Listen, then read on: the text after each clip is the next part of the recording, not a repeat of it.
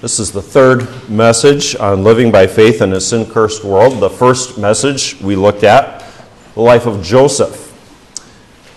To understand the fact that God has a providential control over every circumstance in this world, so that he accomplishes his ends and purposes. Remember what Joseph said to his brothers? You didn't send me, God sent me. He recognized that. Last week we looked at Job 1 and 2. And there I wanted us to see that living by faith in a sin-cursed world means we need to be faithful to God. No matter what circumstance we're in, no matter what you're experiencing, and no matter what you're feeling. No matter what you're feeling. What can happen as you go through life when a storm hits is you know God's providence. You know what kind of God he is. You live faithfully like you should. And then, over time, what can happen is as the trial continues, usually we expect the end to come at some point. Kind of like when you get the flu. Some of you have been enjoying that. We enjoyed that a few weeks ago. And we say enjoy with lots of quotes around there, don't we? You know there's going to come an end to it. But when you're going through that trial, and it keeps going, and it keeps going, or the effects of it continue on and are unending, what can happen is slowly and gradually your view of God can start to change.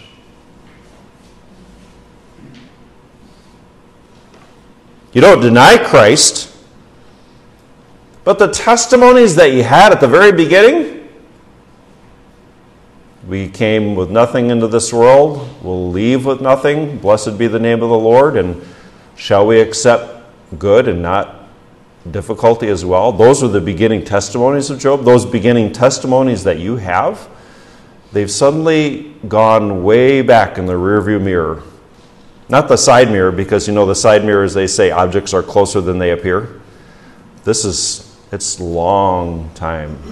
And your attitude and your thinking, your feeling, and your assessment about God slowly changes, possibly even drastically.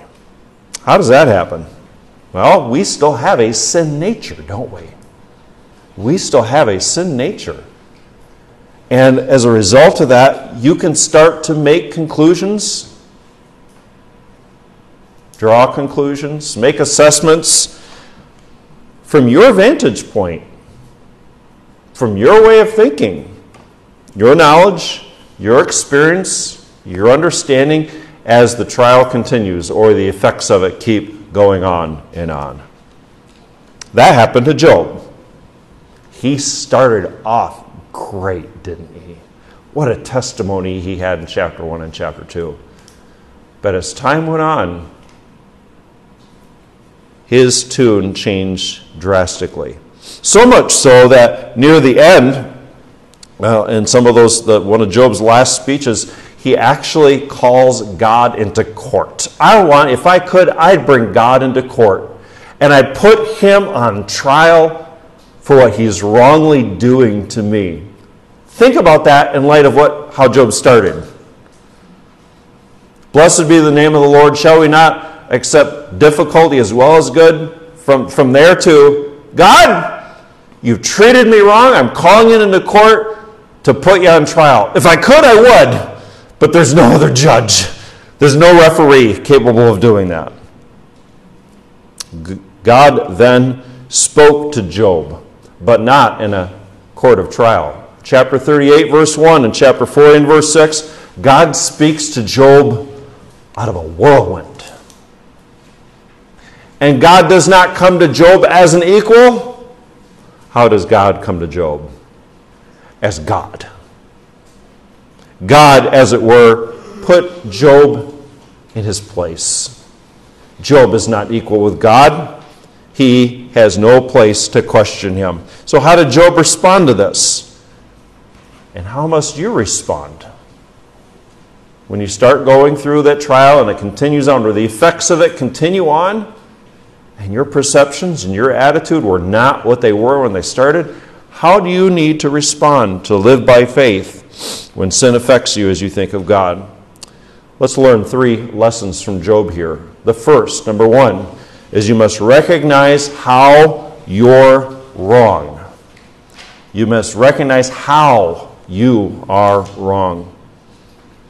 Job says in chapter 42, verse 2, I know that you can do everything, and that no purpose of yours can be withheld from you. You ask, who is this who hides counsel without knowledge? Therefore, I have uttered what I did not understand, things too wonderful for me which I did not know. Listen, please, and let me speak. You said, I will question you, and you shall answer me. And then Job says, I heard of you by the hearing of the ear, but now my eye sees you. I abhor myself and repent in dust and ashes. We have to recognize how we are wrong. Wrong about our assessment of why God does what he does. What are some examples of wrong thinking that we need to recognize? I list about 5 here. Number 1 wrong example that we can have is we think and say, God does things so that people will love him. This almost sounds biblical, doesn't it? Well, God sent his son into the world so that whosoever believes in him. Doesn't God do things to, so that we will love him? That's not what we're talking about here. This is the view that Satan had of God in Job 1 and 2. Satan said of God, look at Job. The only reason he does that is because you're giving him all this good stuff. You're doing this good so that he will love you. That was Satan's accusation. And we need to learn something there. Satan is not merely attacking Job. Guess who else Satan is attacking? The very character of who God is. Satan's attacking God. Satan said that Job only served God to get things. His great wealth was the only reason Job lived for God. In Satan's assessment, his point of view was from pure sin. Satan is nothing but pure sin. This is a wrong assessment. A second one. People can think God does things in response to people. He does things in response to people. This was the belief of Job's friends, Bildad, Eliphaz, and Zophar. These friends believed that God acted mechanically in this world. Kind of like this. If you do this, then God's going to do this. You deserve it. And so they believed Job was suffering because Job sinned. Because after all, God punishes the ungodly. Job's not having a good time. Therefore, Job must have sinned in some way. I would say that this is probably the majority view of people today, even a number of Christians. They will look at, if I do this, then God will do this. It's almost like bargaining with God. We can do that, can't we? Lord, I'll do this, and if I do this, please help me. Or we'll reverse it. Lord, if you do this for me, then I'll do this. It's kind of the first one there. You see how quickly we can fall into that even in our everyday lives? The third one, number 3. The last 3 are from Job. Number 3, God treats people wrong. I can't believe God is doing that. He is wrong in treating people that way. That's quite a assertion. That's quite a condemnation. That's quite a thing for Job to lay at God's door, isn't it? Let me give you some passages if you want to look at them. In chapter 10 and verse 3, chapter 10, verse 3, Job said, you are oppressing me, and you're smiling on the wicked. In chapter 16, verses 9 to 12, Lord, you're attacking me in anger. In chapter 19, verses 6 to 11, Lord, you're considering me as an enemy. I love you. I believe in you. I've lived for you. You're wrong. You're treating me wrong. Chapter 27, verses 1 and 2. You are denying me justice. You're not treating me right. You are wrong. Chapter 30, last one. Chapter 30, verses 19 to 21. You're ruthlessly mistreating me. It's almost as if Job is saying something along this line. Lord, from my point of view, from my interpretation, you are wrongly mistreating me. I don't deserve this. And we should probably add in there one more description from when Job says, as it were, my point of view. We could say, from my worm's eye view of things. But Job wouldn't want to say that because it kind of humbles himself. Job has been suffering and suffering and suffering. Lord, from my point of view, you are doing wrong. Number 4, God doesn't care that people suffer. God doesn't care that people suffer. For this, you'd want to look at chapter 24, verses 1 to 12. Chapter 24, verses 1 and 12. God is allowing the widow and the poor, the orphan and the needy to be oppressed by the wicked. God's heartless. He's callous. He's uncaring. He doesn't care. He doesn't care that people suffer. From my point of view, from my worm's eye point of view, God doesn't care that people suffer. Number 5, a 5th way that we can wrongly interpret God, understand God, and view God, that we need to recognize how we're wrong. Number 5, God doesn't know what he's doing. God doesn't know what he's doing. He's made a mistake. God doesn't know what he's doing. He's made a mistake. This is chapter 31. Chapter 31. I never did anything wrong. I didn't do anything to deserve this. What have I done to deserve this? Have you ever thought that? What did I do? How have I wronged you, God? I didn't deserve this. And the conclusion of that is he's made a mistake. And where that leads is God doesn't know what he's doing. He's wrong. He's an amateur. He's in the minor league. He's bungled this. He's mismanaged things. He's fumbled it. He's called the wrong play. He doesn't know what he's doing. When sin affects what you think about God, you must first recognize how you are wrong. Then number 2, you must recognize why you are wrong. You must recognize, number 2, why you're wrong. Why are you wrong? Boy, nobody likes to be told they're wrong, do they? You're wrong. Recognize why you're wrong. This is the point of God's speaking to Job from the whirlwind in chapter 38, 39, 40, and 41. In the first part, number 1, he says, you will never fully understand God's control of the universe. Why are you wrong? First reason, you will never fully understand God's control of the universe. Why can't you fully grasp it? Why can't you fully comprehend what God does what he does? You're not his equal. You are not his equal. How do I help convince you of this? Well, I give you the Bible. We can read the Word. I took the opportunity to quote a passage from Job on the front of your bulletin. So why don't you take your bulletin there. Job chapter 38 at the bottom there. God asks Job, can you bind the cluster of the Pleiades? It's a constellation, a series of stars. Or loose the belt of Orion. Can you bring out Mazzaroth in its season? Can you guide the great bear with its cubs? Do you know the ordinances of the heavens? Can you set their dominion over them? What's the answer to all these things? No, you can't.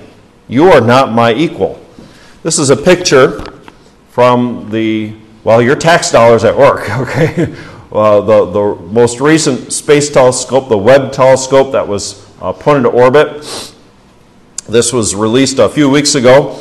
And as it was described, it was something like this. This section of the universe is like if you held a grain of sand at arm's length. That's the size of the universe that this picture is talking about. Now, look at that picture. And what do you see there? Yeah, you see stars, but what else do you see there? There are galaxies. Hundreds and hundreds and hundreds of galaxies. And that little spot, consider this, that little grain of sand in that part of the sky, and how much else is there of the universe? This is just a tiny little bit. A tiny little bit. And we think about our galaxy, the Milky Way, and how wide, expansive, huge it is. We can't grasp that, much less hundreds and hundreds and thousands and millions of other galaxies like that. We can never fully understand God's control of the universe. Everything in creation, it exists because of God. Everything in the universe exists because of God. And nothing is spinning on its own. Who's in control of everything? Who has named every star? Folks, I sometimes can't remember how many grandchildren I have now. Is it 6 or 7? It's 7. So we have 8 coming in December. See what I mean? That's just grandkids. How many times have I looked at my kids and said, Ashley, no, Megan, no, you're not Megan. You, come here. Just children. And God holds this entire created order. Yes, earth. Yes, your life. But every of the billions and trillions of stars and galaxies, and He doesn't break a sweat doing it. He doesn't break a sweat doing it. Why are you wrong? Because you can never fully understand God. And so you cannot view anything from God's standpoint accurately because you aren't God. This universe doesn't exist for you. This universe exists by and for whom? The Lord. For from Him and through Him and to Him are all things. A second reason why you and I are wrong in these wrong assessments listed in number 1 is that you will never fully understand how God controls the universe. You'll never fully understand how God controls. God says in chapter 40 and verse 9, hey, Job, you think you're like me? Well, until you can bring every wrong of human life to judgment, you can't be on my level. You'd want to look at chapter 40, verses 11 to 14. In fact, let's flip over there and listen to what the Lord says. Chapter 40, verses 11 to 14. God says to Job, chapter 40, verse 11, disperse the rage of your wrath. Look on everyone who is proud and humble him. Look on everyone who is proud and bring him low. Tread the wicked, implied all the wicked, everyone who is wicked in their place. Hide them all in the dust together. Bind their faces in hidden darkness. Then I will also confess to you that your own right hand can save you. Could Job do that? Can Job bring every wicked person to justice? No, he can't. He can't do that. In chapter 41, God talks about 2 mighty beings, beasts, animals, Leviathan and Behemoth. Can Job control them? No. God's point is this. You can't control these 2 created beings. What makes you think that you can rightly assess and control me? You can't. You can't. We are not on the same level. God says to Job, and God says to you and me, we are not on the same level. We have an expression that we use sometimes, you're not even in the same ballpark. You're not in the same football field. You know how inaccurate that is compared to God? Because that's bringing God into our ballpark. That's bringing God down to our level. We can't do that. The best we can do is this. We are creation, and He is the Creator. There is an infinite eternity's distance between us. We can never fully understand who God is, how God does what He does. So God corrected Job. How did Job respond? And how should you respond when we have wrong beliefs about God? Number 3, you must repent of your wrong beliefs. You must repent of your wrong beliefs. Note, Job did not repent of sin that he was being disciplined for. Because what kind of a man was he that we saw last week in chapter 1?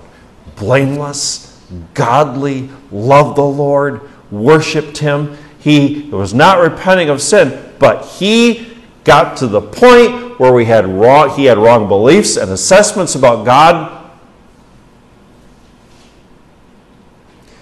And so what was his response when God brought him to task for this?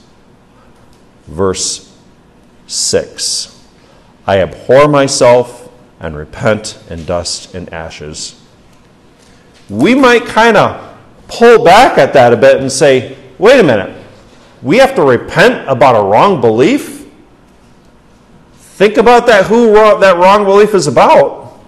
It's about the infinite and perfect Spirit in whom all things have their source, support, and end.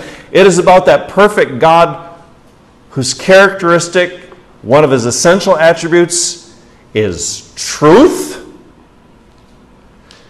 Can there be two existing opposite statements about God? There cannot. There is only one truth.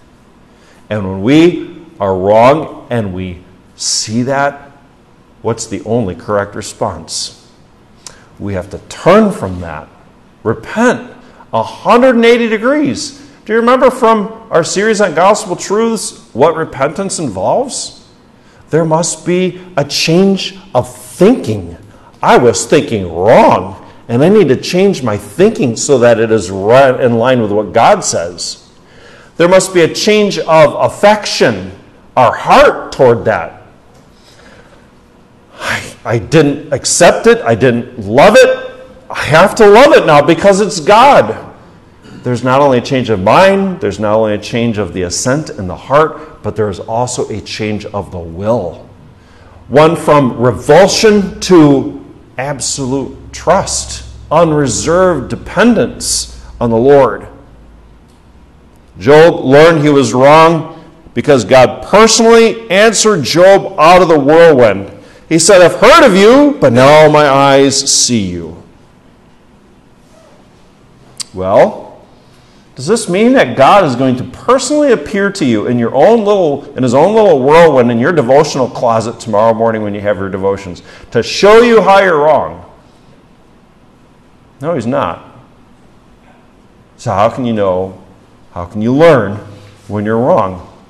How can you learn how to be corrected? You're holding it in your hands, brothers and sisters, in the Scriptures. All Scripture is given by inspiration of God. It is profitable for reproof. That means showing you what's wrong. Correction, teaching you what's right. Well, the doctrine of the reproof, the correction, and the training, the disciplining you, the keeping you on the right way. That's why it's so important to regularly hear and be in God's Word. That's why we as God's people need to teach God's Word to each other. Continually speaking the Word of the Lord. It wasn't experiences that brought Job to his knees. It wasn't his circumstances that convinced him that he was wrong. It was truth from God. And there's a lesson that we need to learn there. Many times we will pray for someone who is going through a hard time. Lord, use this experience to bring them to you. I think we know what's meant by that. But can an experience in and of itself really bring someone to repentance? can an experience in and of itself bring someone to faith in Christ? Faith comes by hearing, and hearing by the what? Word of the Lord. It's the Word of God. And that's what we must pray for. Brothers and sisters, we need to learn from Job here and Job's friends to beware of pride. To beware of pride. To beware of being self-oriented. I think this, or I think that. We need to beware of unbelief. Unbelief that would say, I just can't believe God would do this. Now there's a difference between in faith and grief saying, Lord, I'm struggling to understand why. But that's one of the whole points of these first few messages on living by faith in a sin-cursed world, is we must know that God is sovereign and He works providentially all things for good. And it comes a point when we have to say, I don't know why, but I know who God is. Let me encourage you, don't take on the burden of saying, what is God doing? Who's the only one who should really carry that burden of what is God doing? The Lord. Who's the only one who really can carry that? The Lord. What if you tried to carry the burden of trying to grasp fully what God is doing? That would be a weight you couldn't handle. We don't have God's infinite knowledge. We don't have God's infinite power. When your focus starts being on what and the why of what God is doing, you know what you're not focusing on then? You're not focusing on what you should be doing.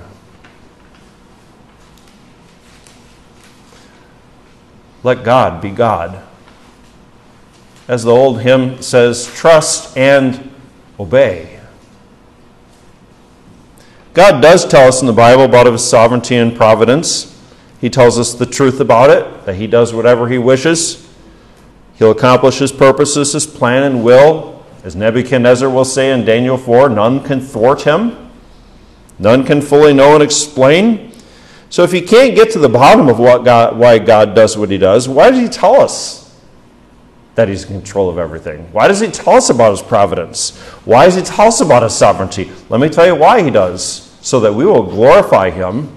He's God, and I'm not.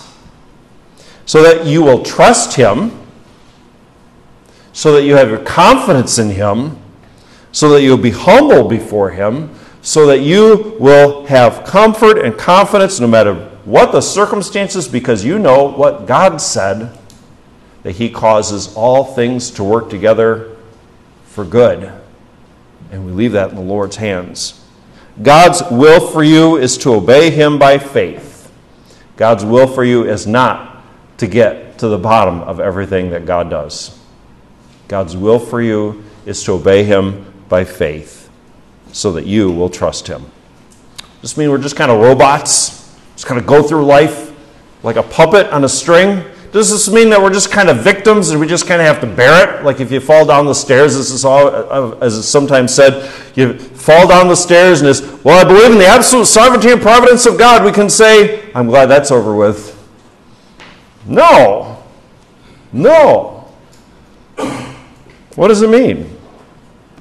I'd like to share a few things from a man I've greatly appreciated his Christian testimony over the years. I learned more about him good 15 or so years ago when I was in the library of Pastor John Ashbrook.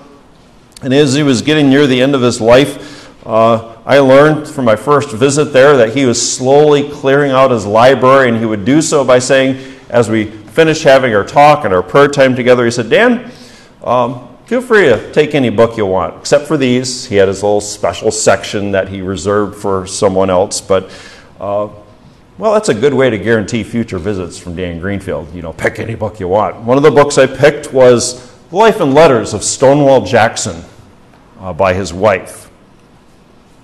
Thomas Jackson was a Confederate general, so I'm going to have a little difference of opinion. He fought for the South, not so much for slavery by his own admission, but for their belief in the constitutional right to do what they wanted to do as states. But I'm not going to get into that. Jackson was a godly Presbyterian, and he had such a trust in God's sovereign providence that after a certain battle, he had a slight injury, and a general asked him, "How can you remain so calm in battle, General Jackson?"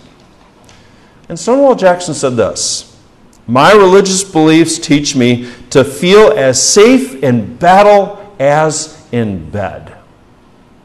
God has fixed the time of my death. I do not concern myself with that, but to be always ready whenever it may overtake me. That is the way all men should live, and all men would be equally brave." He put it another way. One of his favorite things that he would often say that I've relayed to my kids over the years is that duty is ours and consequences are God's. This doesn't mean that you can just go do whatever you want. Who gives us our duty? The Lord does. We must obey God, and we leave the consequences to whom? We leave it to the Lord. If you know anything about Civil War history or Thomas Jackson's life history, you know that he was shot by one of his own troops, an accident that resulted ultimately in his death. They had to amputate his arm. And after his arm was amputated, his doctor, Mr. Lacey, said, "Oh, General, what a sad thing, what a calamity." And I'm reading this as an illustration to you of absolute trust in the Lord, letting God be God, and my focus needs to be on trusting Him and obeying Him, and the confidence that that gives. And this will come out, not next week, because I'm not preaching this week, next week, well, the missionary, but this is going to especially come out in the following week when we look in Daniel 3. The confidence that you have when you're trusting God and you're letting Him be Him. How did Stonewall Jackson respond to, what a tragedy that you lost your arm? General Jackson, with his accustomed politeness, thanked him for his sympathy and then said this, "You see me severely wounded but not depressed, not unhappy. I believe it has been done according to God's holy will, and I acquiesce entirely in it. You may think it strange, but you never saw me more perfectly contented than I am today, for I am sure that my Heavenly Father designs this affliction for my good." The guy just lost his arm. And he said, "I am more happy and more content than ever. I am perfectly satisfied that either in this life or in that which is to come, I shall discover that which is now regarded as a calamity as a blessing.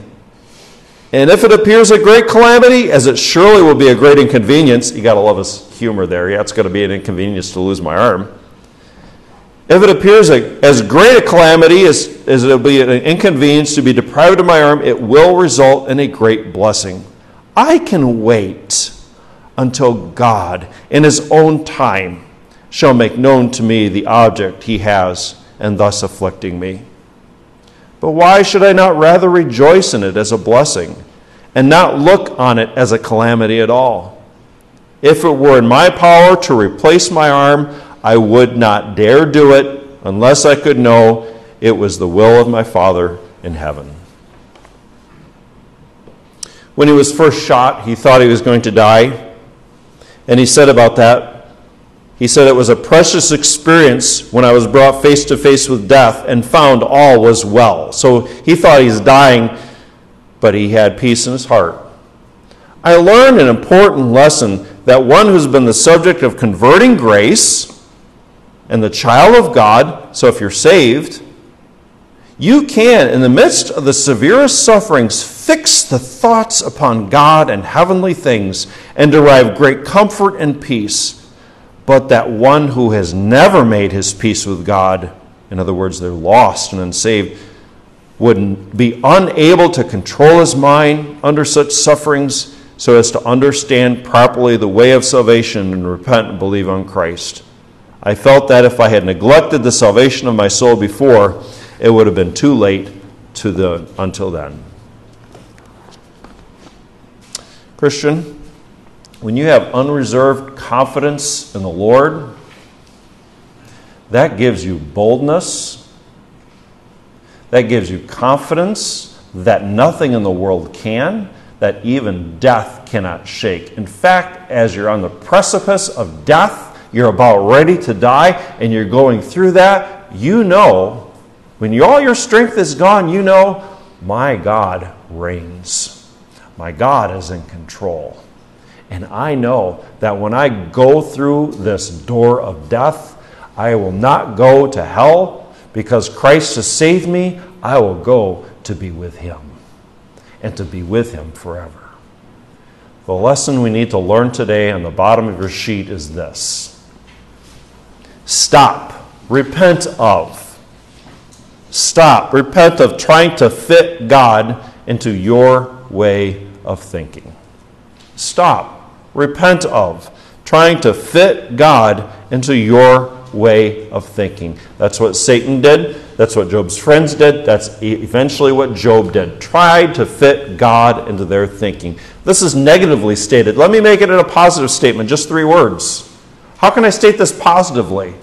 Stop trying to fit God into your way of thinking. Positively stated, trust the Lord. Trust the Lord.